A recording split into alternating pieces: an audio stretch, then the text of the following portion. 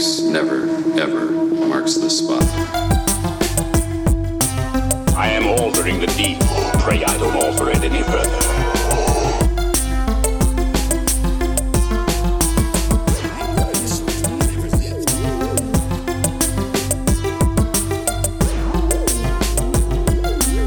What's your favorite scary movie?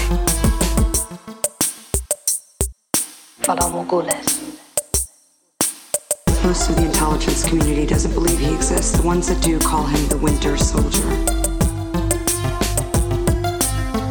I'm Batman. Dracarys. Hello, everyone, and welcome to this week's episode of the Top 5 Report, the show that is eagerly waiting a callback about the tale they submitted to the Midnight Society. My name is Drew. I'll be your host for the evening. Along with me, as always, is my brother Peter. Here. Hey, What's man. up? Hey. We're a couple days late in terms of our recording, but may the 4th be with you, and happy Star Wars Day. Star Wars Day was Tuesday. We record on Thursday, so it just kind of works out that way, I guess. but how was your Star Wars Day, man? It was nice. I wore a Star Wars t-shirt all day as well as a Star Wars hoodie. And as soon as I was done with work, I actually threw A New Hope on, and that was fun. But then at some point, my kid ended up taking over the TV, and we ended up putting some kids movie on. It was one of those situations where I left the room and I came back and there was something else on, and I was like, but it's Star Wars Day. Like, what are you doing? But, it is what it is. How about you? Well, you didn't make him watch the Simpsons 4-minute Star Wars cartoon? I didn't even know about this. Is this new or is this? Well, let me put it this way: in terms of our watching and reading category, I was pretty busy this weekend, so I didn't really watch anything new. But Star Wars Day hit, and they put a bunch of stuff on Disney Plus that I watched. So we can get to that in a second if you. Sure thing. I didn't watch the. No, I mean, I haven't really used Disney Plus much since the finale of Falcon and the Winter Soldier. So, I wasn't aware of that Simpsons thing. I just went on there and I watched, I just put the first Star Wars movie on, sort of thing, because I haven't watched all of Clone Wars, so I'm not ready to watch Bad Batch yet, which I'm sure you're going to talk about in a bit. But I don't know. Should I jump into my watching and reading? Yeah, go ahead, man. Okay, cool. So I think we talked about this last week. I actually finished the movie Mortal Kombat, the new one that's on HBO Max right now. I don't know that I have too much further to say that, compared to what I said last week, because it's kind of what we already talked about. Like, we didn't actually get to the Mortal Kombat tournament. This movie kind of just felt like a preview, like a prequel almost, and I agree with you in that I hope there's more to come in this Mortal Kombat universe. As we talked about before, like, I love the tone of this movie. I love how the action and the gore is handled. I mentioned some of the acting I thought was a little bit stiff in the movie, but that's really still my only complaint. I love how Scorpion gets tied back into the movie towards the end of the film, and just kind of how Scorpion's story plays out is really awesome. Did you have any thoughts on like the ending of Mortal Kombat, Drew? Well, not necessarily in the ending so much, but like Scorpion's like ancestor, is he an actual character from the mythos, or was he created for the movie? Oh, like his descendant? Yeah. I can't remember the guy's name, but it's like Cole something or so I did research that a little bit, and I guess I researched it super briefly, and from what I saw, he was made up for the movie, but okay. I could be wrong because like I said, this was a really brief, Google search that I did after watching the film. I found that a little troublesome because I spent the whole movie following a character that I was waiting to find out who they were, and they ended up not really being anyone. I mean, they had a connection to someone, but not. Does that make sense? What I'm saying? Like I wanted him to be like an actual character from the game. Like that's what I No. thought he was supposed to be, and I'm like, okay, well, we could have just followed the characters from the game and told the same story. You know what? I don't know. Like that kind of struck me as really weird. So. No, I absolutely agree, and I thought he was going to be I thought he was going to be like a reincarnation of Scorpion, and then when he finally gains his powers and he has completely different look and different weapons that he uses and stuff, I was a bit confused, and I was trying to figure out, who is this guy exactly? And the whole time watching the movie, I was still wondering, where's Johnny Cage? Where's Johnny Cage? And obviously, if they do a sequel, we've seen that they're going to rope Johnny Cage into this story. And I think this new character kind of took his place. And I like the actor, and I like kind of the story he's going with. I do think that his character design, I feel like, is a little less exciting compared to some of the other characters. And maybe that just shows in the fact that he's a new character who is made up for this film, and he's not as I just don't think he looks as like, I don't see his character design and think Mortal Kombat, if that makes sense. I just kind of think, oh, it's a guy with golden armor who has nightsticks for some reason, That's kind of like my head. That might be why it didn't sit right with me. I don't know. Yeah, but it's also this at the same time. It's like they did overall a pretty good Mortal Kombat movie, and if that's the one liberty they took, but most of everything else was done right, I'm still fine with it, Yes, I agree.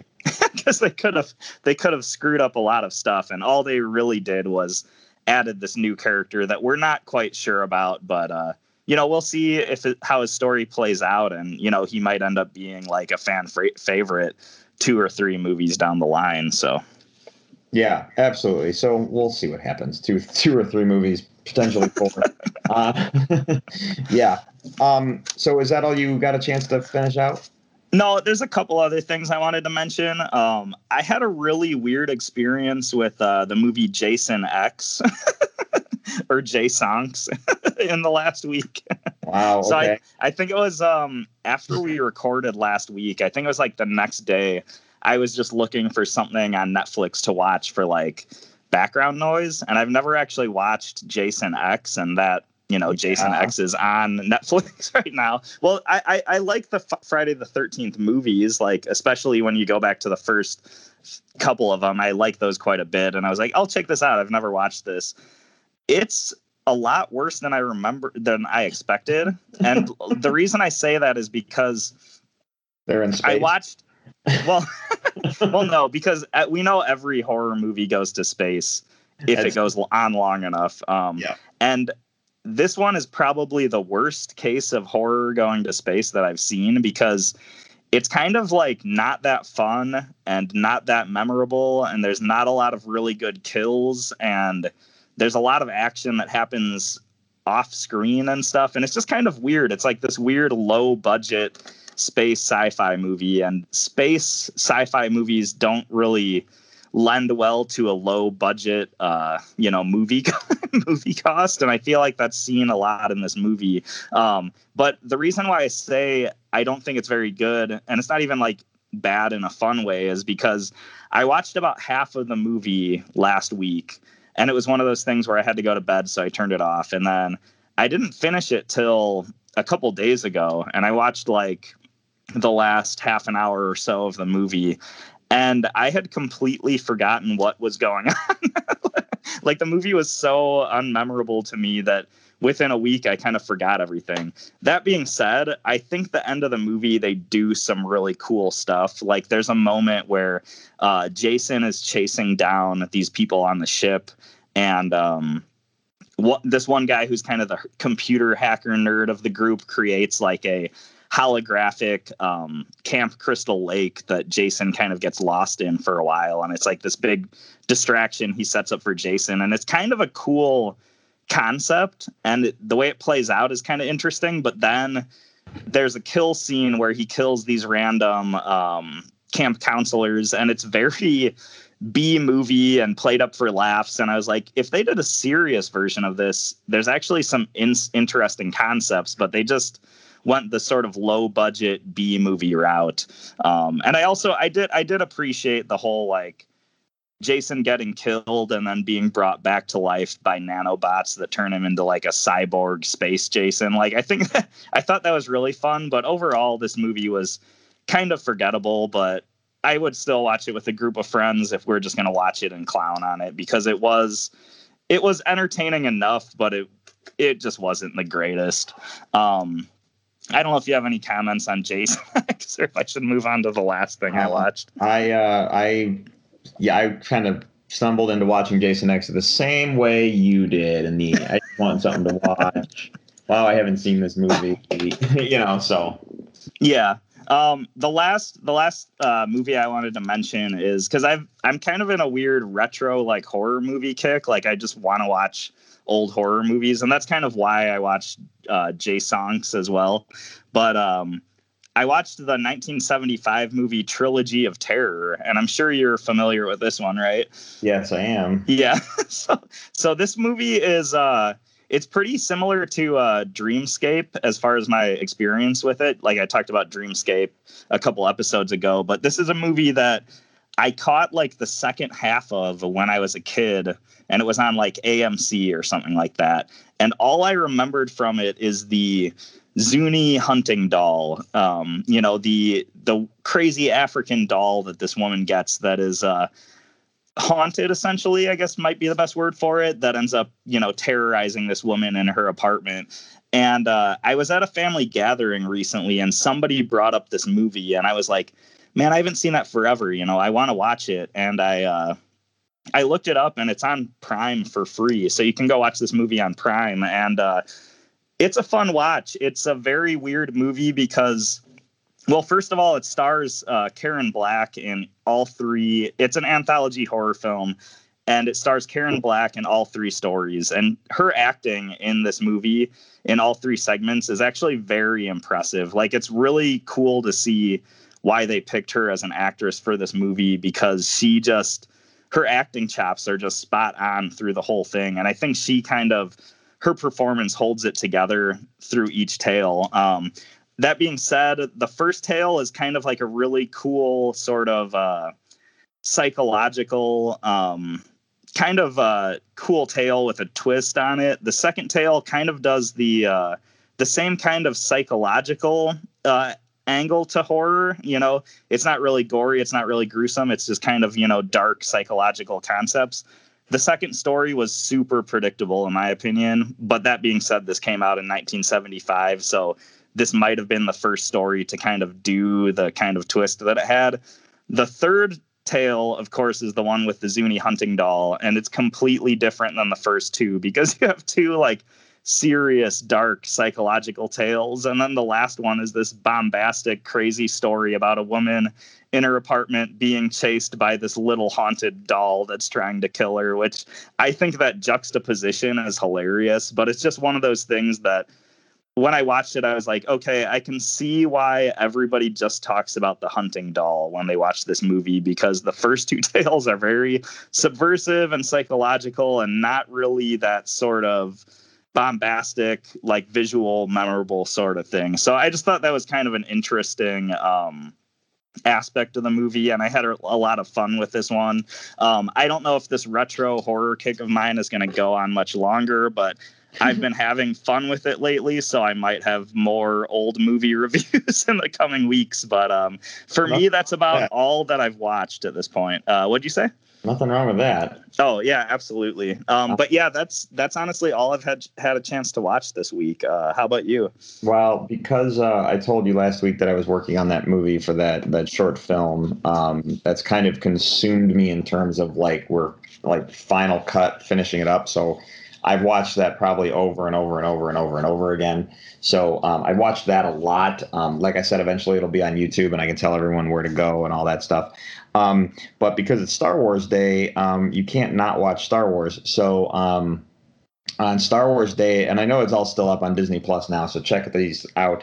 There is a 4 to 5 minute Simpsons short called "The Force Awakens from its nap," and it's all about Maggie.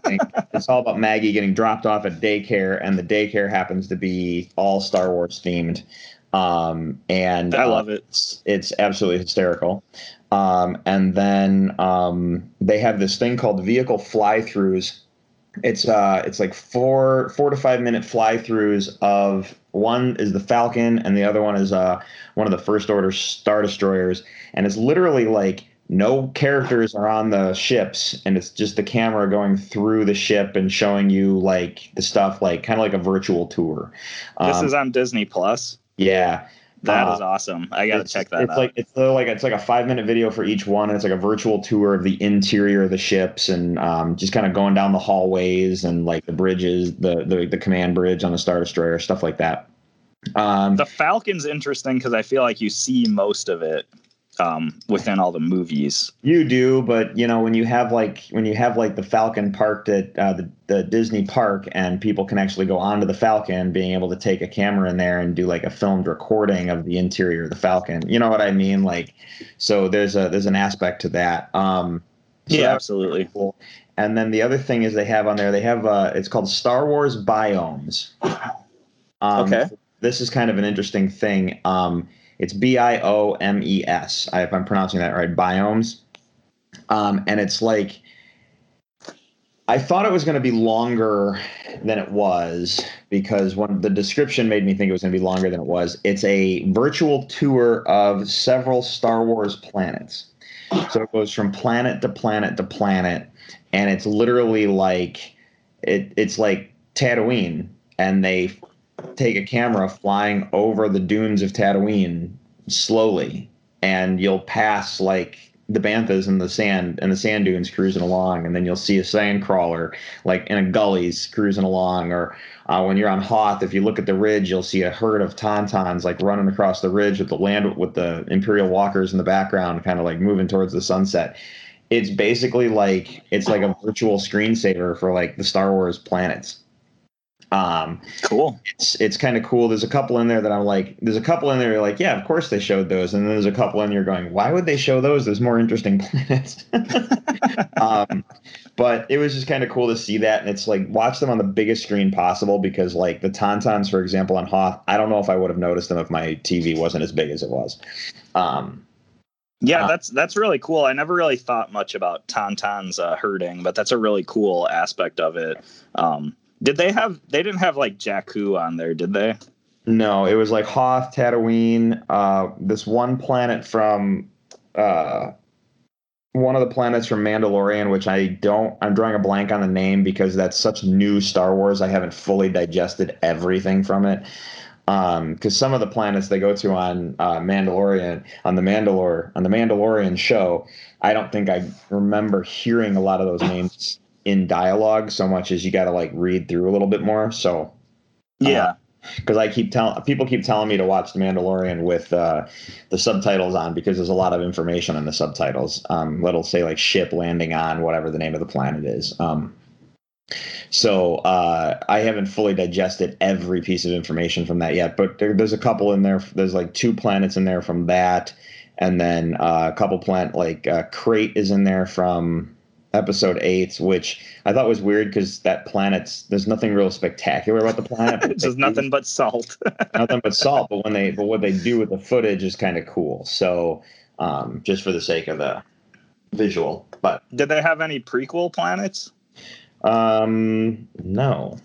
Oh, because I mean, the one thing you can say about the prequels is the world building in those movies is awesome, and there's some. Yeah. The prequel planets, there's some really cool stuff. Like, I'd love to see a flyover of Geonosis or Naboo or, something like that. It tended to be primarily, and I hope they do more, but these primarily tended to be based around nature. So instead of seeing the big cities and stuff like that, it was more like nature type background. It was like watching a Star Wars screensaver for like half an hour. So yeah, still a cool concept though. I'll definitely have to take a look at those. Yeah, and then the other thing I watched was The Bad Batch, and it was awesome. It's a follow-up to the Clone Wars. It picks up literally like right away. It kind of overlaps with Episode 3 a little bit, and overlaps with the ending of the Clone Wars. So in terms of what order do you watch them, you'll have to decide that one on your own. But it was kind of cool because to overlap with episode 3, they had to do the animation for a couple shots from episode 3, which really blew my mind. I was like, whoa, look at that. I thought that was really kind of cool because they had to do the animation for it, just so it looked, just for the seamless look of it. But the Bad Batch overall was awesome. It was a 70-minute episode. And Bad Batch, just so everyone knows, it released on a Tuesday. The episode normally will be airing on a Friday. So we're getting 2 episodes this week, and then after that it'll be every Friday to follow suit like it always does. So yeah, nice. Yeah. With this show, I'm not super concerned with spoilers. Is there anything about the show itself you wanted to mention or anything like that? Because I don't want to spoil anything for people if you're not caught up with it. I don't want to say too much. It literally picks up on the show is going to be the gap. So think about it this way. From episode 3, when Order 66 happens, the fall of the Jedi, and Anakin becoming Darth Vader, to the next point that we're aware of would be the Han Solo film, which is 10 years out. After the Han Solo film, you run into the period where Rebels is, and then you go into the original trilogy. Now, the Obi-Wan Kenobi show, we were told it falls around the same time as the Han Solo film. So if you think about it, the Bad Batch is gonna be partially within the gap of episode 3 and Kenobi/Solo, if that makes sense. So you have a 10-year gap of like the Empire really coming into the name of who they are as the Empire. And this actually could actually end up being a fairly I don't want to use the word depressing. That's not the right word, but in the realm of what Star Wars usually is, this is definitely on the downer side because of the subject matter alone. I mean, I'm going to watch it and go, oh my God, that's cool. Check out that vehicle and look at that character and all that stuff like I always would because it's Star Wars. But there's a story aspect to it because this is the downfall of the Republic because it's being changed into the Empire and the Empire is taking control. So, yeah, definitely a darker take, but it's kind of cool that they're, bringing that chapter of the Star Wars saga to life. Yeah. All right. Well, that's about it for me in terms of watching and reading. Do you want to jump to news? Because we got a lot. Yeah, let's go for it. Okay. So news. This is, like I said, we have a bunch. I'm going to, some of these we don't have to go too heavily into. There is so first off, Morbius got delayed a week. There was a news story that Morbius got delayed again, and I was like, delayed again? What does that mean? It's being pushed back 1 week. So everyone don't panic if you see Morbius got delayed. So there's a there's a moment in the Jim Carrey Grinch movie where when was the last time you saw that movie? I'm not a fan of that movie, so it's been a while. I'm not either, but my wife loves it, and she watches it a ton around Christmas. And there's a moment where the town of Whoville crowns the Grinch as like the Christmas Meister or something. They give him some crazy title, and then they parade him with gifts and food and stuff. And there's this moment where you see Jim Carrey's version of the Grinch being shoved in the face with desserts. So it's just constant like cupcakes and pieces of cake and candy just being shoved in his mouth. And Jim Carrey's just sitting there yelling, "Is that all you got? Is that all you got?" And I don't know why this came to mind, except in this COVID world, I feel like there's been so many delays. And at this point, like no delay could faze me. So I'm just every time a movie's delayed, I just feel like I'm the Grinch. And that scene just, "Is that all you got? Is that all you got? I can take more." And that's what I feel with this story. I'm like, a week delay? Like, who cares? How long did we wait for New Mutants? How long have we been waiting for Black Widow? Like, this is, no big deal for me. Yeah. So sorry for that tangent. I just had the visual in my head and it had to get out. So. No, it's all good. So Morbius got delayed. No big deal. Marvel Studios, I don't know if you saw this. They released a trailer this week, it was essentially I don't even want to call it a trailer. It was basically like a video showcase that showcased the past films of the Marvel MCU and future MCU movies, and actually showed some new footage of some things that we haven't seen yet.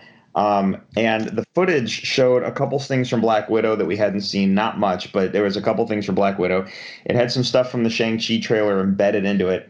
And then it had like a couple quick clips from the Eternals.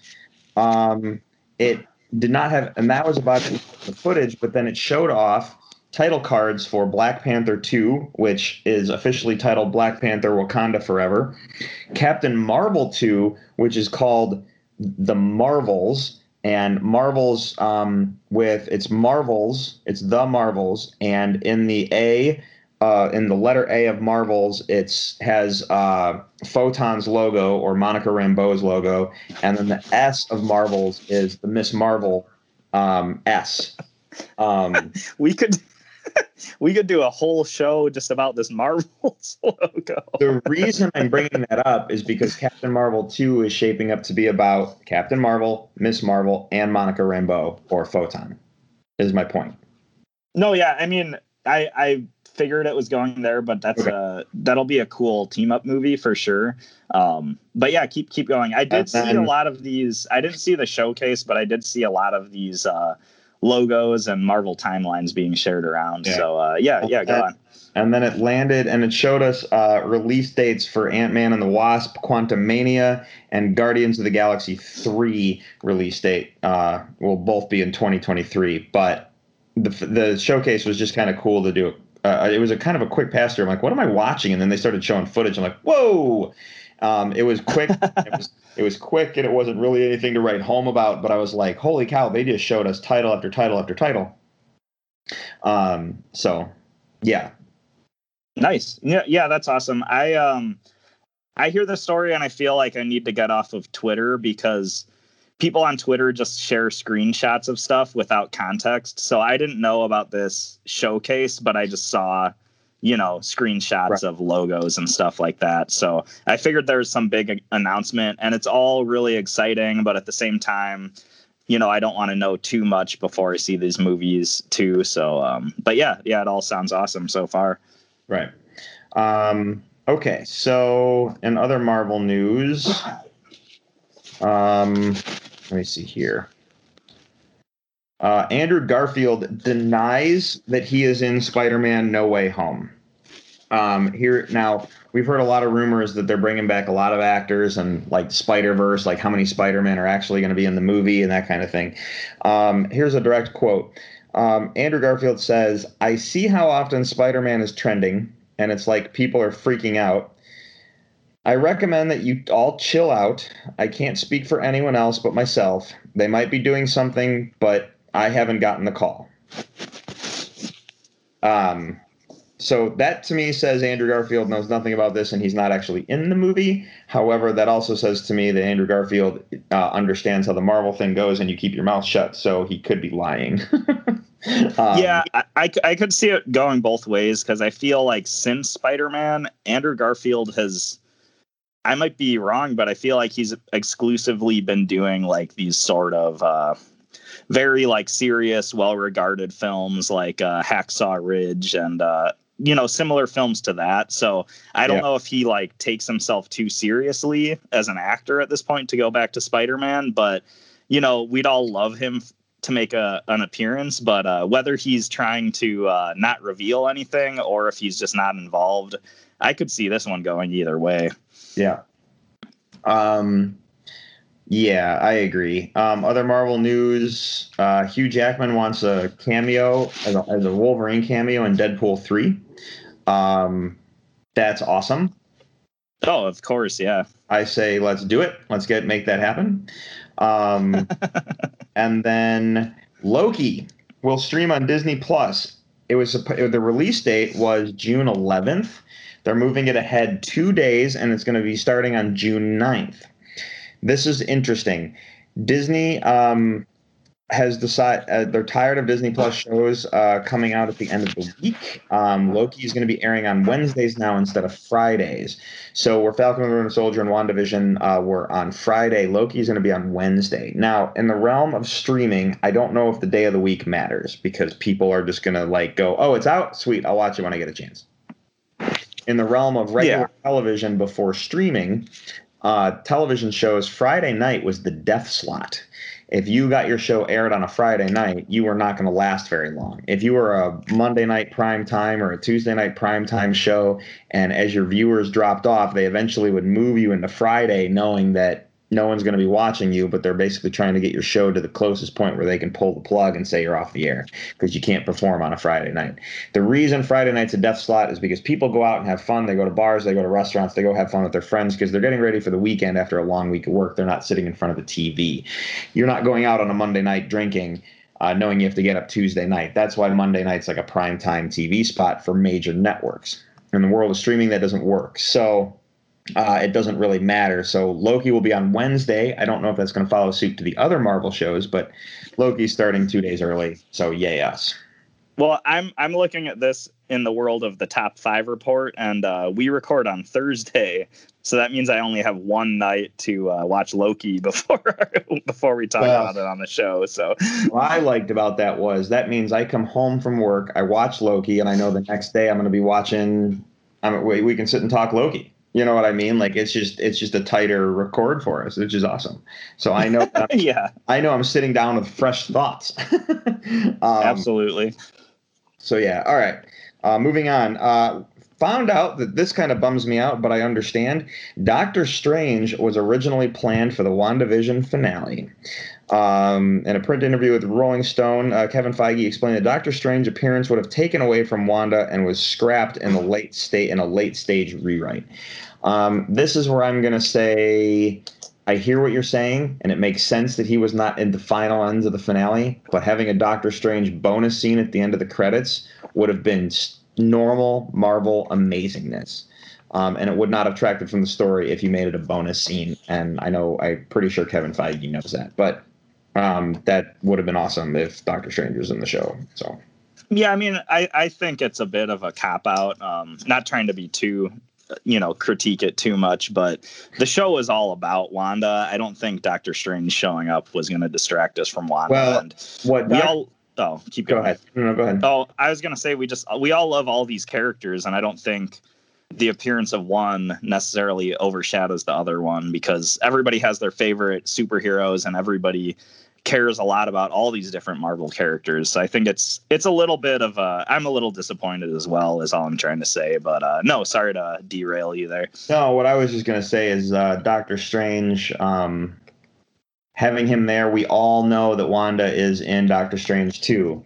So and if you didn't know that, that would have been a moment of shock going, wait, what? And then Doctor Strange 2 comes out and you're like, oh, because it's connected to the thing. Like, and that's the Marvel way. That's what they taught us.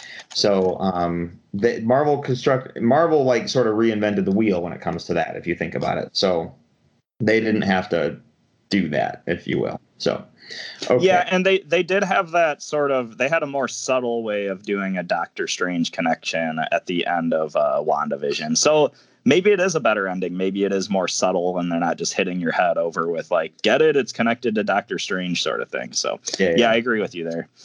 All right.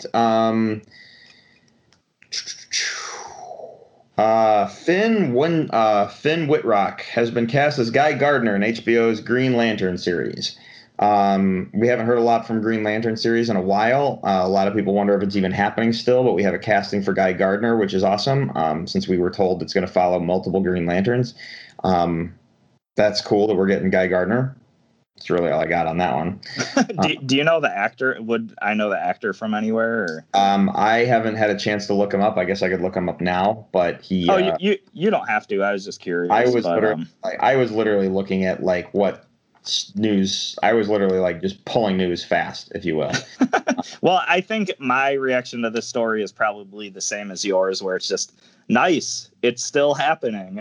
We're still going to get this Green Lantern series. So that's good to hear overall. The Joker 2 is apparently still in the works. Okay. Yeah, apparently they still want to make a second Joker film, which I think is odd, but that's okay. You might know Finn Whitrock, if I'm saying his name right, from American Horror Story. Oh, interesting. I'll have to look him up and see. Yeah, See if I American Horror recognize him. Story. He was in The Big Short. He was in Unbroken. Those are the big ones. Okay, cool. Yeah, those are the big ones. All right, so the Joker 2 might still happen, which I think is weird, but that's okay. I only think it's weird because I feel like that one is a very specific one and done if you're not going to have Batman in the movie. I don't see how you do another one of those without Batman. So, yeah, but at the same time, when you look at the character and how his story played out, as well as the sort of group of people he got to like rally behind his cause, so to speak, and stuff, I feel like there is places to explore after that. It's just while it's going to be an interesting story moving forward, it's just going to get weirder and weirder that it doesn't have that DC Comics connection. But it really reminded me of like reading the book Fight Club and how the book Fight Club ends compared to the movie, and how you just want to know what happens next and what Project Mayhem does next and how that concludes, you know? And I think it's a similar situation with this Joker movie. Like, okay, that was a crazy, that was a crazy I'm losing my words, but that was a crazy series of events, and what comes from this from here, could be interesting. Yeah. All right. Let's talk about Black Superman for a second. So apparently the next Superman film will be the first with a black actor as Kal-El, with Warner Brothers also committed to hiring a black director. Okay. So we talked a while back about how in Earth 2 universe there is a black Superman. Kal something. It's not Kal-El. It's a different Kal. It's basically like an alternate reality version of Superman, and he's black. They have established the fact that Robert Pattinson is Earth 2 Batman. So to do a Earth 2 Superman and make him black makes sense. They've established that they're doing a multiverse, all that stuff. The internet is kind of going apeshit right now, going, why are you making him Kal-El? Because of all the Henry Cavill stuff. Like, he's Kal-El, he's Superman. If you're going to do this, the black Superman from Earth 2, because you're telling us established, you see where I'm going with this? Like, yeah. You can have two Supermans because of what you're doing. I think it's great that they're doing this. I'm just kind of scratching my head a little bit with with all the stuff we've heard about how Warner Brothers doesn't like the Snyder Cut and they want to go in this new direction and stuff. But at the same time, you have Warner Media going, no, we like the Snyder Cut, and that like kind of internal battle going on right now. To have Warner Brothers go, hey, we're committed to doing this, sounds like they're throwing stuff at the wall and seeing what sticks, as opposed to having any plan or structure, which that kind of bothers me. However, seeing this is kind of cool. I just think that because they're establishing a multiverse, they should focus making sure that works and it translates to an audience. Marvel created a series of movies that, if you're not paying attention, they might be construed as like, Iron Man 2 is a sequel to Iron Man, but Captain America is a sequel to Iron Man 2. Do you see what I'm saying? Like, those, like, there's no correlation between those unless you keep watching. And that's what I think DC needs to figure out. Like, if you're going to create a multiverse, you have to tell us it's a multiverse and stick to that. Instead of just changing your characters and recasting and changing your mind and like deciding you're going to go one way over another way. That's the part that's bothering me. But otherwise, I'm down for this. So let's see what it looks like. I kind of agree with you, where I'm down with this and I'm excited for more Superman stuff. But I do think, especially with how successful the Snyder Cut has been, I think people are going to start getting confused with the multiple versions of different characters and stuff, and I don't know since DC is kind of doing a lot of, like, at least right now, seemingly unconnected movies, is there gonna be like the concept of a multiverse explained at all? Like maybe the Flash movie will do it, but I'm a little bit worried that the audience is just going to be lost on some of these decisions. And it's not you and me audience. It's the average moviegoer who doesn't read comic books audience. That's the part that you're going to lose people. And I don't think Ann Sarnoff seems to understand that.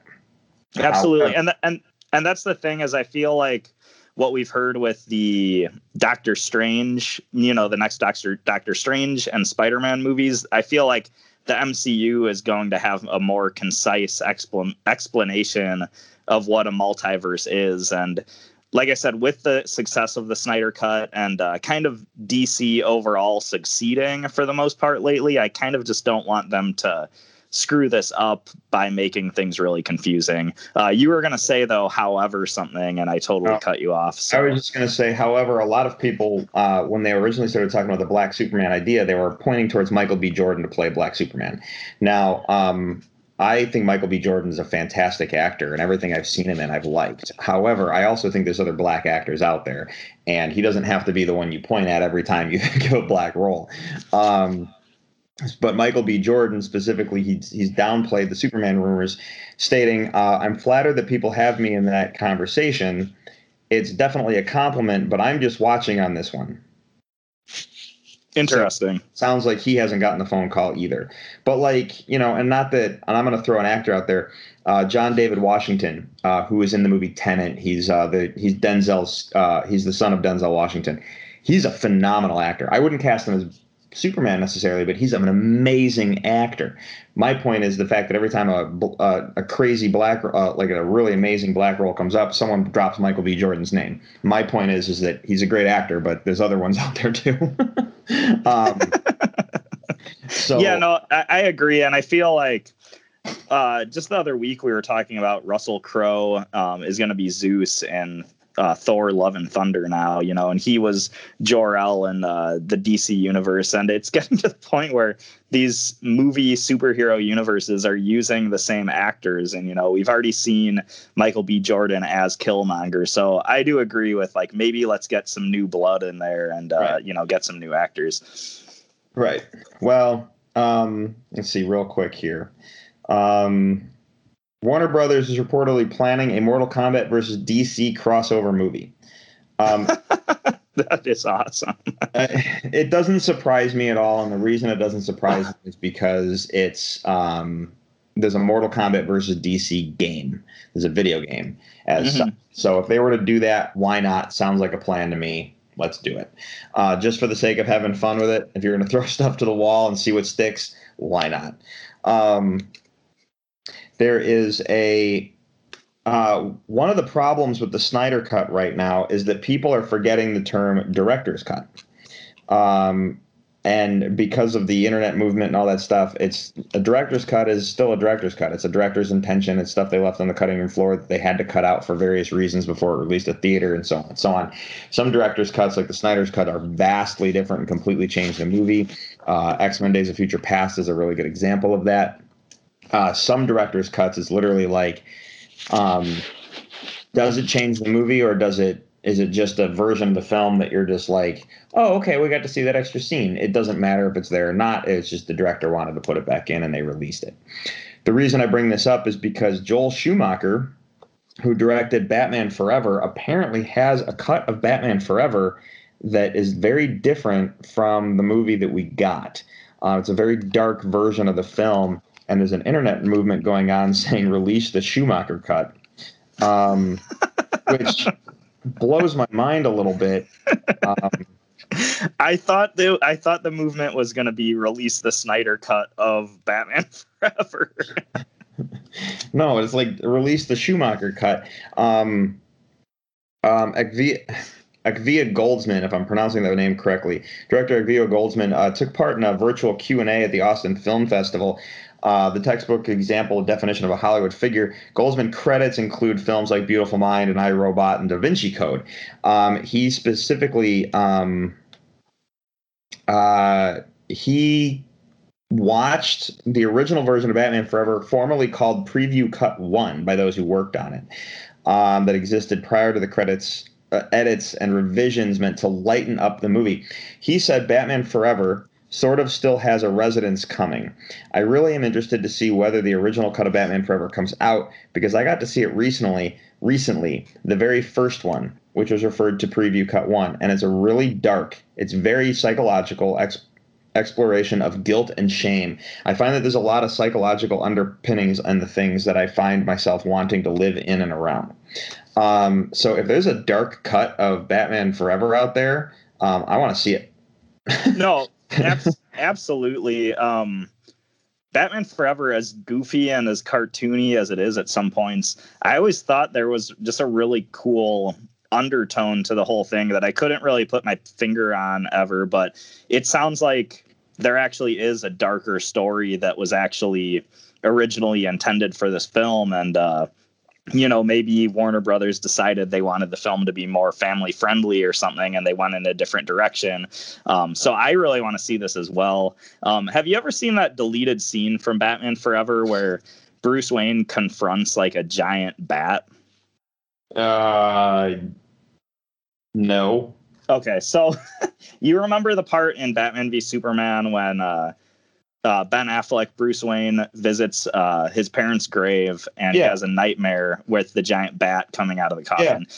There's a really similar deleted scene from Batman Forever, and the only reason I know about this is because when Batman v Superman first came out, I was just following everything about this movie online, and this Batman Forever deleted scene got a little bit of hype because they're like, oh, that weird, giant bat monster scene from BVS. There's actually a similar scene that was deleted from Batman Forever.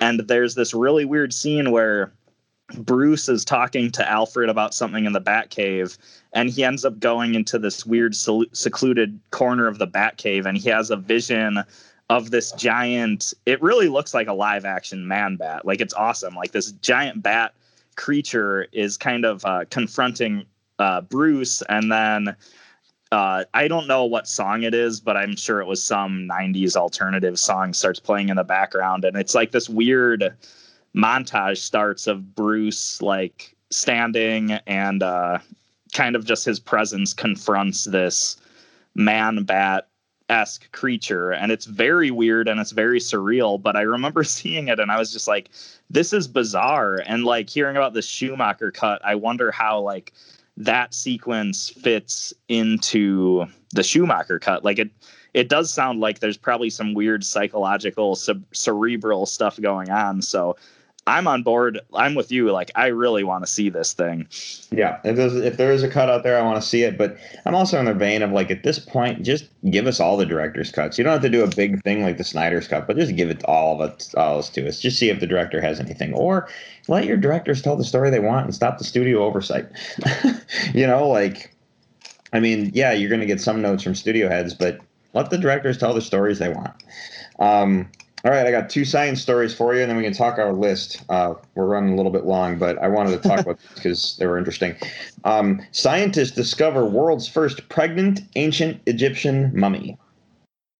Oh, weird. Ancient Egyptian woman and elite citizen in the city of Thebes died somewhere between the age of 20 and 30, and now there's evidence that when she died, she had inside her an approximately a 30-week-old fetus. So first pregnant Egyptian mummy discovered. I thought that was kind of cool. Yeah, that's really interesting.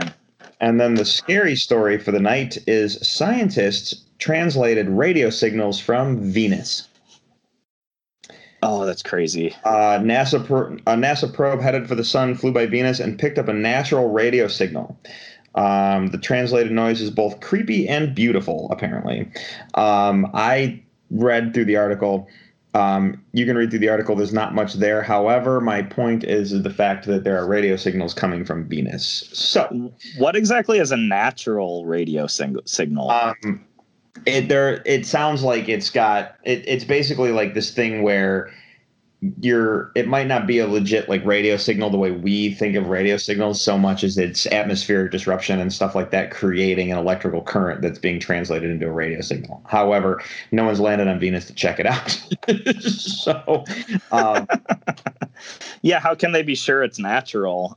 Yeah, right. My mind first goes to, like, I don't know, Mars and Venus. I feel like people have always wondered, like, was there ever life on Mars? Was there ever life on Venus? And like the idea of, like, what if it's some ancient distress signal that was, put out by, like, the last remaining citizens of Venus? Like, that's where my mind goes. But that's just kind of my weird sci-fi story, mind goes right away. But no, that's really interesting. I'm going to have to look into that one more. Yeah.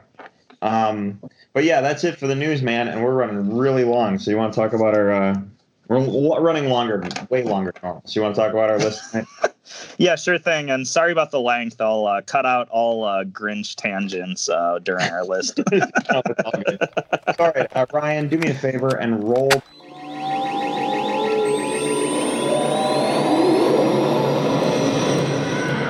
And now for the top 5.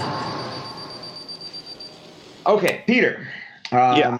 This was your list idea, so you want to explain to our listening audience, if they were not here last week, what we're doing tonight?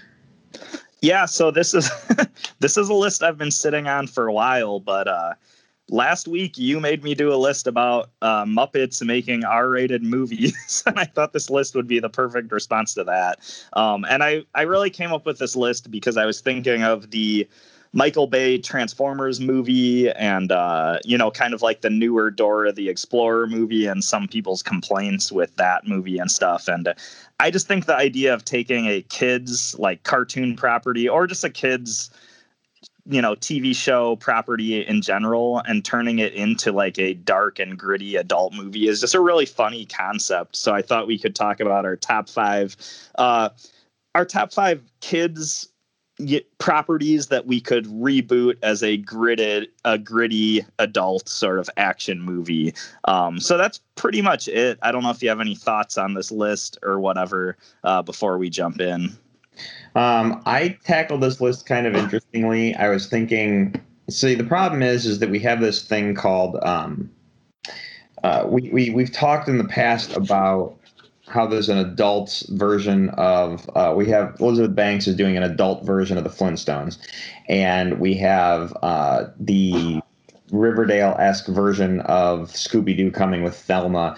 So I was like, the first ones off the top of my head, I was like, crap, I gotta not focus on those. I gotta kind of that's the challenge, is because a lot of the ones you think of are already being made. Right. So like Jetsons, for example, was one I thought of right away, but I was like, well, I can't Jetsons because it's too close to, the Flintstones, and we're already getting a Flintstones. So I realized the majority of mine are Disney, but that's fine. Oh, cool. Yeah, the majority of mine are Disney. So, but I don't have any honorable mentions because I found this kind of a difficult list to put together, and I was like, nope, I got my 5 and I'm good for the night. So I have 2 honorable mentions, and they're both cheats, and that's why they are honorable mentions. So you just mentioned the Velma show, and one of my honorable mentions is Scooby-Doo, and that's just because, yes, we are getting this new show that is probably going to be a gritty teenage reboot of Scooby-Doo, but I'll have to see more. I'm worried it's not going to be what I want it to be. So that's why I put that one on my list, and depending on how good the show is, maybe I'll take it off of my list. But for now, I'm going to have Scooby-Doo as an honorable mention. The other one I picked was Teenage Mutant Ninja Turtles. And this one is a cheat because we had a Michael Bay produced Teenage Mutant Ninja Turtles movie that came out recently that was not super adult, but it was PG-13, I believe. And it was, a little bit grittier. The Ninja Turtles were bigger, stronger. It was a little bit more brutal than you would expect. And also, if you go back to the original, the first Ninja Turtles movie, that movie is actually kind of gritty as far as just tone and aesthetics goes. But the reason I put this one on my list is because what we all really want out of a Teenage Mutant Ninja Turtles movie is we want that sort of Dark Knight-esque, like super serious, super realistic, really violent and brutal version of the Ninja Turtles. And we know that's never going to happen, but that would be the greatest that would be the greatest movie ever. I've seen some there's some fan films on like YouTube and stuff where you can find, I think somebody did a Raphael short film that has that sort of gritty, realistic tone, and I just loved it so much. But as far as a major motion picture making this movie, I don't think it's going to ever happen. The other reason that this is a cheat, though, is because the original Ninja Turtles comics weren't necessarily targeted at kids. You know, they were violent. They weren't like super violent, but they had blood in it. They had violence. You know, it's black and white. It had a darker tone to the whole story. And I think people think of Ninja Turtles and they automatically think, you know, it's a kid's franchise, but no, it didn't really start off that way. It started as a weird, you know, dark, gritty indie comic book. So that's why that one's an honorable mention as well. Well, that rolls into my first pick, which my first pick is Ninja Turtle. Yeah. So this is kind of perfect for me just to piggyback on, and I agree with you that we want it to be dark and gritty. The one reason why I fell off the Ninja Turtle bandwagon, because I loved the Ninja Turtles when they first came out. It was fantastic. That just following it. Yeah, I know the history with the comics and how gritty that was, but the Ninja Turtles as characters, it was always Teenage Mutant Ninja Turtles. That was the end of the line.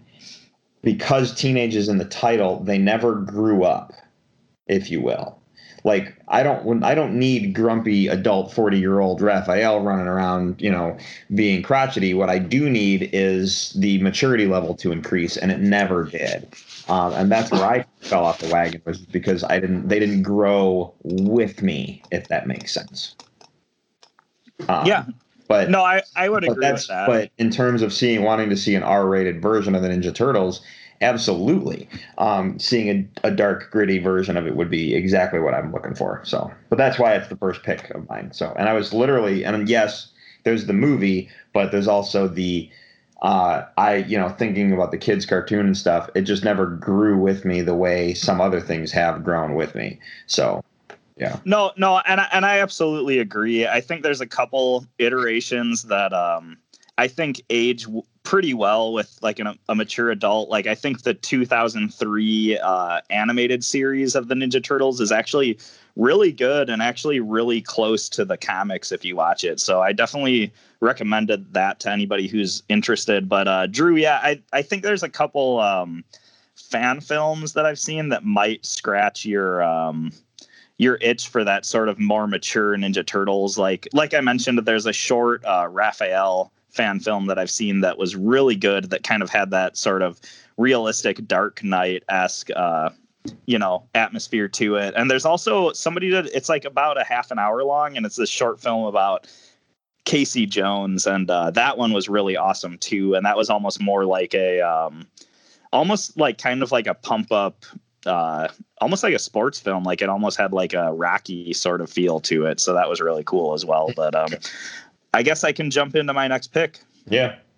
Okay. So the first one I went with is a property that we actually talked about a few weeks ago, and that is Mighty Max. And this is a kid's property, but this was a cartoon that was made, and I'm pretty sure the cartoon was made to sell toys, and the toys were essentially these tiny little play sets that you would buy, and it would look like this plastic molded head of like some kind of monster, and then you'd open the play set up and it would be a whole play set, and you'd have miniature figures, and when you open this plastic head up, it looks like you're inside of like a castle or a dungeon, and you have Mighty Max, who's like the kid who's the main character of the show, and he would fight all these monsters and stuff. And I think because I don't know if it's like completely accurate, but I always thought of Mighty Max as kind of like a bit of a horror centric show. And I think it's because so many of the foes that he came across were very monstrous. I just feel like that could translate so well into sort of a more adult version of the show, where Mighty Max is this character who has a magic hat that allows him to transport to different dimensions through portals, and he has to fight all these monsters and evildoers and stuff. But he also had two companions.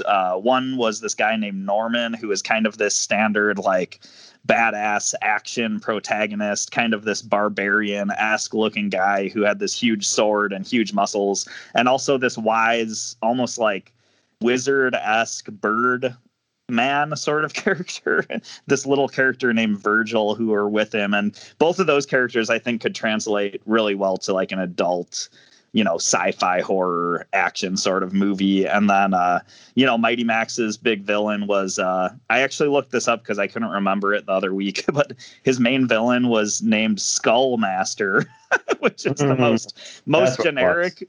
What's that? So that's what it was. I was wondering. I was just drawing a blank too. So I'm glad you looked that up. Yeah, and it's funny because it's the most generic but most awesome Saturday morning cartoon sort of villain name like I could think of. You know, it's even more generic than Skeletor, which is kind of hard. But no, I just think this one would be a really cool.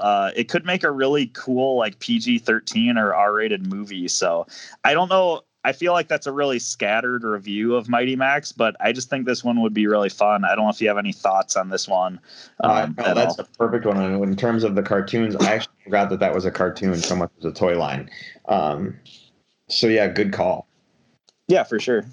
Yeah. All right. So my next one for the night, and this is a goofy one, is Doc McStuffins. Do you know Doc McStuffins, Peter? I might after you refresh my memory, but at this point, no. This is Doc McStuffins is a Disney cartoon on Disney Junior, and it specifically is about a girl who is a veterinarian or a doctor for her stuffed animals. And her little clubhouse, nice. And her clubhouse she has in her backyard is her doctor's office, and all her toys and stuffed animals and stuff can talk and walk around, and they're just like, oh, he got injured, and they bring him into the doctor's office, and she fixes him up, and it's basically ER for Disney Junior. I was literally thinking how creepy it would be if this was like the adult twisted version where she's making these killer toys. And it's like her little workshop out there, and she's building toys that actually go around and like kill and mutilate people, and get really dark. No, that's on a horror awesome. Level. So, yeah. No, that's great. It has this sort of like Puppet Master meets like Small Soldiers weird aspect to it, but that's like super fun. And no, I love that one. I really didn't know about this show. But this is exactly what I was hoping for with this list, is just weird creative angles on, you know, weird kids properties. So yeah. And that's what it is. So I was like, how crazy would it be if she's like out in her backyard creating these toys, like literally like can wind up and go kill people. So anyway, yeah, Doc McStuffins. And I can see the title too. And you leave the title as is. And it's Doc McStuffins. So in a word. Yeah. So hearing about that show, though, I do feel like it's, on one hand, it's kind of clever, but on the other hand, I feel like it's it's almost like a show that teaches kids to go like chop up their stuffed animals and stuff. Oh. Maybe she's not doing like open heart surgery on them, though. Maybe she's just kind of taking their temperature and prescribing medicine and stuff. So sure. All right. What's your next one? Yeah. So my next one, a lot of mine kind of fit more of a horror vibe, but the next one I went with is the classic Nickelodeon cartoon, Real Monsters. Did you watch this show much back in there? I don't know if I know this show, so. Oh, really? Oh, yeah, you and I have a little bit, we are 6 years apart in age, which is not a lot, but in terms of like growing up, there were times that, you know, I was off doing other stuff when you were doing younger stuff. Do you know what I mean? Like there's just enough of a disconnect that I don't know if I know this show. No, absolutely. I'm just surprised, but no, it makes absolute sense. Like we do have an age gap, so I'm not like I don't think it's like blasphemy that you hadn't seen the show. I was just surprised, but no, this was, so you remember Rugrats, yep. And Rugrats was animated by the studio. It's like Klasky Supo or something like that, which was an old animation studio or director or something that did a lot of the old Nickelodeon animated shows. So they had Rugrats. They also did Rocket Power, The Wild Thornberrys, like a bunch of them. But my favorite one was always Real Monsters. And if you know that classic Rugrats sort of style, this was a show all about monsters. It was almost like a Monsters Inc. sort of thing, where it was about like monsters trying to scare people and stuff. But it had sort of a like kids appeal, where it was about monster kids who were in school to learn how to go scare people. Earlier I was going to mention that it had that sort of like gritty kind of like hairy looking Rugrat style to everything that's really fun, but all the monsters lived in a junkyard, and it was just all about these little monsters' adventures going out and trying to scare people and their failures or successes in doing that. It starred three characters, Ickis, Crumb, and Ublina, and Ickis kind of looked like a friendly gremlin. Ublina was kind of this weird, skinny, striped, just kind of weird looking monster. She was kind of shaped like a cane, actually, which is very bizarre. And then Crumb was always like my favorite character just because he looked so gross and weird, but he was like this sort of like fat looking little creature who was kind of like not hairy, but he had a bunch of armpit hair, and he had a big mouth like across his belly, and he had two arms that he held up that held two little eyes in them. And there's just like a lot of really fun concepts like that. But the reason I want this to be remade as an adult gritty movie is I think this movie would translate so well in that sort of Gremlins-esque, Critters-esque sort of like little latex monsters reaping havoc. Like this movie would be great for that sort of thing. And I think of the Gremlins movies, and so many of the best moments from Gremlins are the parts that take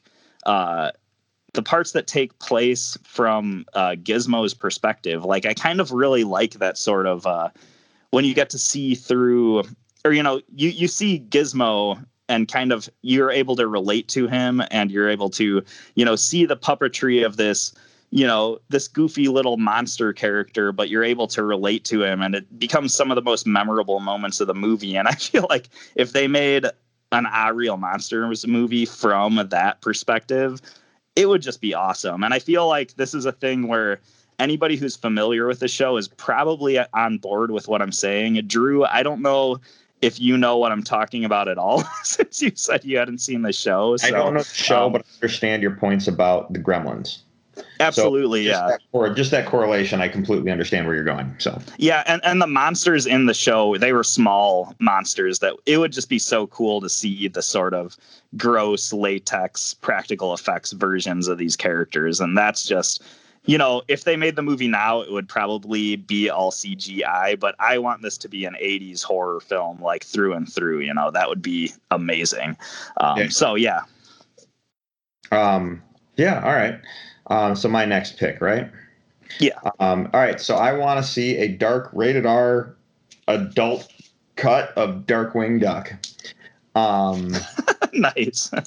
Just in that Dark Knight Joker, like, think about the movie Joker, like that Dark Knight Joker kind of a sense, like a gritty version of Darkwing Duck would be amazing. Language, violence, all of it. It'd be fantastic. And you could even do it CGI, but make it look that like uncomfortable CGI, the way like Howard the Duck is at the end of Guardians of the Galaxy. Where you're like questioning if that's a real thing or not. You know what I mean? Like, yeah, so I think what you do with this one is you take the Where the Wild Things Are approach, where you have people actually in the animal suits, but then you do CGI for the faces. That could be the real like good balance between animation and the gritty atmosphere. But no, sorry to cut you off there. Keep going. I got you. No, that was it. That was my idea, because I was thinking, I'm like, well, because my original thought was DuckTales, but then I was like, no, it'd have to be Darkwing Duck. So yeah. No, Darkwing Duck is awesome, and that would just be if they did like a gritty live action version of that, or even a gritty animated version, that would be one of the craziest superhero movies ever. So I'm definitely on board with you there. I don't know I don't have much to add to it. I just think it's a really cool idea, and it makes me think like if they did if they did like the Dark Knight version of Darkwing Duck, or even like the Joker, like as in the movie The Joker, like that version of Darkwing Duck, what would that even be? You know, it's a very bizarre but very cool thing to think about. Yeah, and that's what was going on in my mind when I grabbed it. So, all right, man, what's your next pick for the night? Right, so my next pick might make you laugh, but I went with Captain Planet. So, Captain Planet has always been weird because as a kid, I did like the show a lot, but there was also just this inherent corniness to every aspect of the show, even when it comes to the kids who had the rings, and there was the kid with the heart ring that you knew heart didn't do anything. And whenever you and your friends were on the playground playing Captain Planet, nobody wanted to be the heart kid. You know, you would just make up like, oh no, I have a lightning ring. You know, you would make up something else so you didn't get stuck with that crappy ring. And then, you know, Captain Planet would show up. And he's a goofy looking character. Like, you know, he's got like blue skin and green hair, and he looks bizarre. But I don't know. A couple of years ago, I was thinking, what if they rebooted Captain Planet and they did sort of a more realistic, gritty version?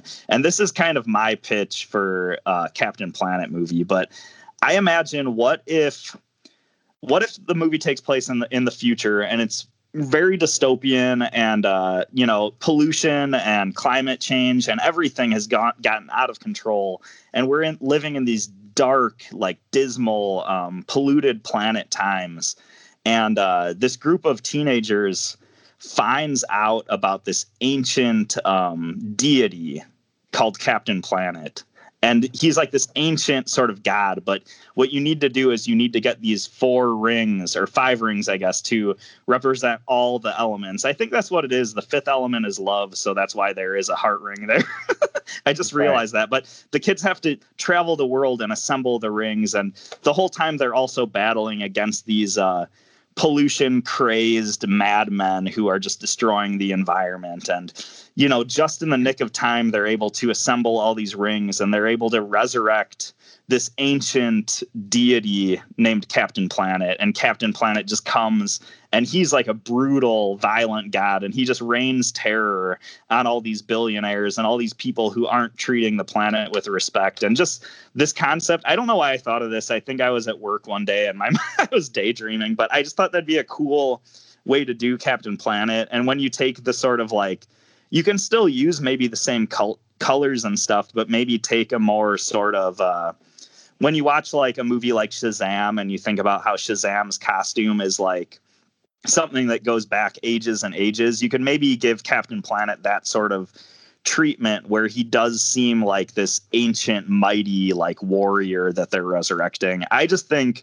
that concept would just be really cool. So if anybody owns the rights to Captain Planet and they're listening to our show, make that movie. Like, that's something I would want to see. And I'll agree with you on it to a point. There's parts of Captain Planet that definitely need to be adapted to the adult audience. But, you know, I actually really enjoyed Captain Planet when it was on.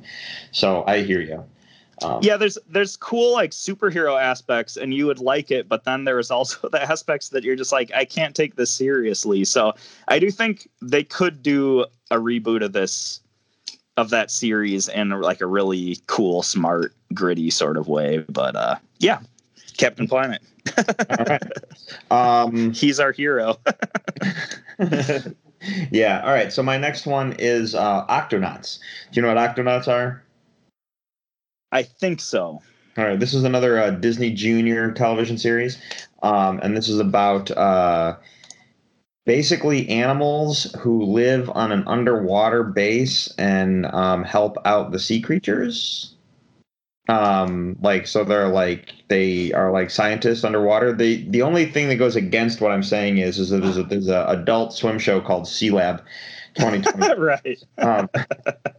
Which that's awesome, but like, and I remember like when my son was young enough that I had to have Disney Junior on, Octonauts would come on, and I enjoyed it just because it made me think of Sea Lab all the time.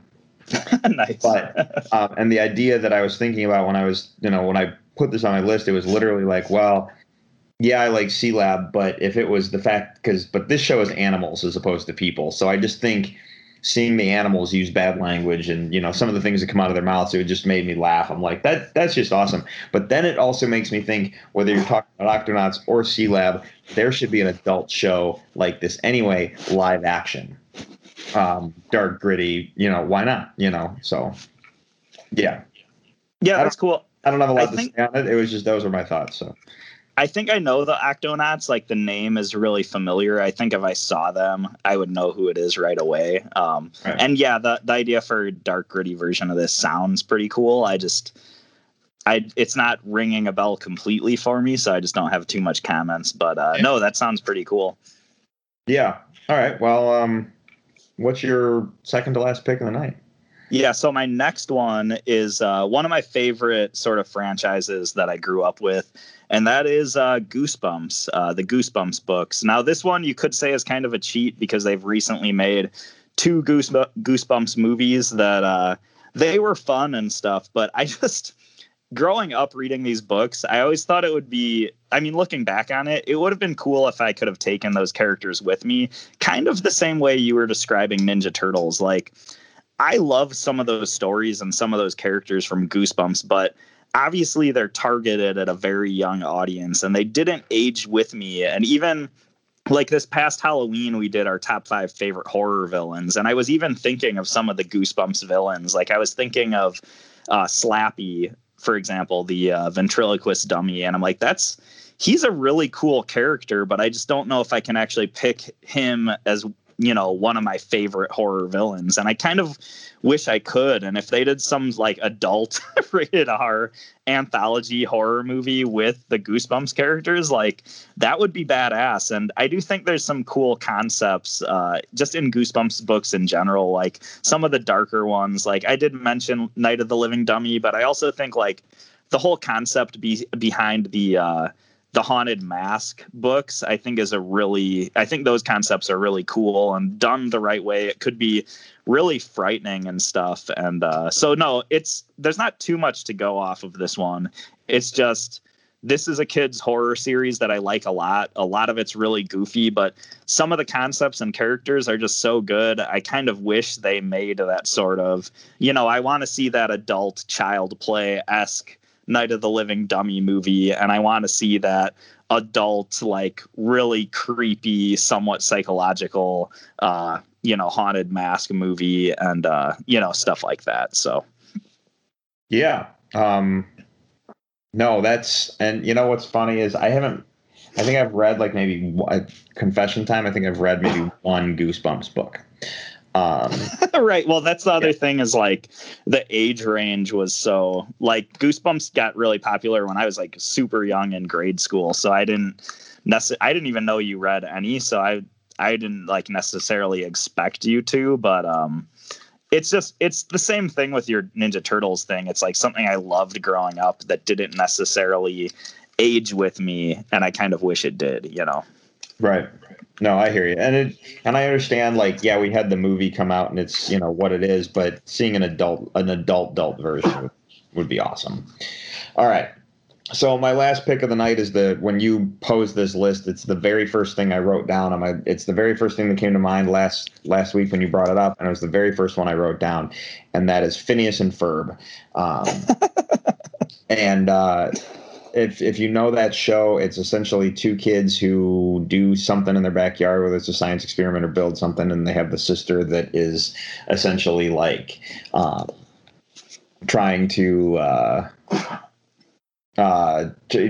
get them in trouble because they're not doing something that they're doing stuff they're not supposed to be doing, and she tries to bust them with their mom all the time. But seeing an adult version of this, a dark, gritty version, and like the weird, but I just think that if you took that into the adult world, you could get weirder and weirder with some of the science experiments things that they do on the show. Yes, they go a little bit to the extreme in terms of building roller coasters and stuff like that. But even if you did that, how crazy weird could it get in terms of like how it resets and things disappear and all that stuff and how it gets handled? And the show is fantastic in general. But that's my thinking in that aspect. So I don't know if you had anything to add to that. I don't know if you've ever watched Phineas and Ferb, but yeah. No, I think you have a cool angle on it with both the sort of bringing in adult humor, but then also bringing in more advanced science experiments and stuff. Like, that's actually really cool angles to take. I've seen 1 or 2 episodes of Phineas and Ferb. I actually thought they were hilarious. And when that show was airing, I actually had 2 friends, one of which is you, Drew, and another one is another friend who had kids who were of the right age to watch this show. So, you know, I remember you mentioning Phineas and Ferb, and my other friend did as well. And both of you said it was just hilarious. And I was like, yeah, I've only seen like 1 or 2 episodes, but from what I could tell, it was pretty funny. So I like this show, but I haven't seen enough of it. But no, it's a really cool pick, and I actually like the angles that you took with it. So I will say this: if you first off, you should watch it. You should just throw it on. Your kid will pay attention to it because it's a cartoon. He's at that age where like it's a cartoon, so he wants that on TV. But you should watch it. The show's fantastic. There is what I thought was really clever is the opening theme song. The very first line of the opening theme song is when they say there's 104 days of summer vacation. Every episode of the show is 1 day. There's 104 episodes for the entire show. Well, that's perfect. Yeah, I thought it was cool. So I had it all planned out from the beginning. That's kind of crazy. All planned out from the beginning. The whole show season to season is one summer. Yeah. Anyway, that was my last pick of the night. What is yours? Well, I just want to reiterate again, like the science angle of that is kind of blowing my mind because I feel bad that all of mine are like, I want to see my favorite cartoons as a kid kill people. I want to see this character kill someone. And then you're like, well, actually, they could do much more advanced science experience. And that's just kind of like something I'm laughing about in my head. But no, moving on. What were you going to say? And I'm taking the science angle and trying to be constructive with all my picks. No, yeah, absolutely. So my last one this isn't the first one I thought of, but it came up on my list eventually. And it's just too good that I think if they did a adult, more gritty version of this show, it would be so awesome. And that is Disney's animated series Gargoyles. I think Gargoyles, Drew, I know you've mentioned like you feel like Gargoyles aped Batman the animated series a little bit, but I just still think that Gargoyles has yes, to a point, but Gargoyles also like came out in the wake of them looking at Batman the Animated Series changed animation, and it was one of the first shows to come out to kind of adopt that style, if you will. So. Yeah, I think it's like they saw what Warner Brothers did with Batman the Animated Series, and they're like, we can make a cartoon like that, and then they made something that had a similar tone but really wasn't exactly the same. And I just think Gargoyles has, when you actually go into the lore of it, like, it's just so metal. Like it's these characters who survived from this medieval world where there was just gargoyles flying around and fighting humans. And there's just so many cool concepts in it. And just even today, like if you watch the series, like the artwork in it and the character designs and stuff, they're just so cool. And it's like kind of it's a really simple concept. You know, you have a group of gargoyles who at daytime, they're just stone gargoyles on top of a building, but at night they come alive and they can fight crime. And I just think this one, if done right, and if they did a live action version and they really, you know, paid attention to the character designs and updating all that, I just think it could be just really badass. And that's honestly, I know I say badass a lot, but I feel like that's the best word I could say for it, because it's just a lot of it could just be really cool from sort of a darker superhero-esque sort of story. So Gargoyles is probably my number one pick just because I think it would be so cool. But and I don't know if you have any further comments on it, but I just think this would be a really fun one to see. No, Gargoyles, I mean, it's just a really cool show in general, like you said, and I agree with all those points. But because of how it like translated from where Batman came, like the Batman influence in terms of the animation, seeing that as an adult version, even if you compare it to like what HBO did with their animated Spawn series back in the late 90s, that even if you took Gargoyles to that level, it would just be amazing, even if you kept it animated. Or if you're looking to do it live action, it'd be awesome to go live action. I don't see why they haven't tapped that yet for a film, and done a live action movie version of that yet. Because I mean, that's honestly could be a franchise, and I feel like Disney hasn't tapped that yet. Hey, Disney, just real quick, scoot closer to the mic yet, because that's a new IP that no one's tapped yet. So check out Gargoyles. Absolutely. And that's the thing, is I do feel like this one, out of the picks on my list, this is the most likely one to eventually get the sort of adult action superhero, either movie or TV treatment. Yeah. But what were you saying? And I believe Gargoyles is on Disney Plus.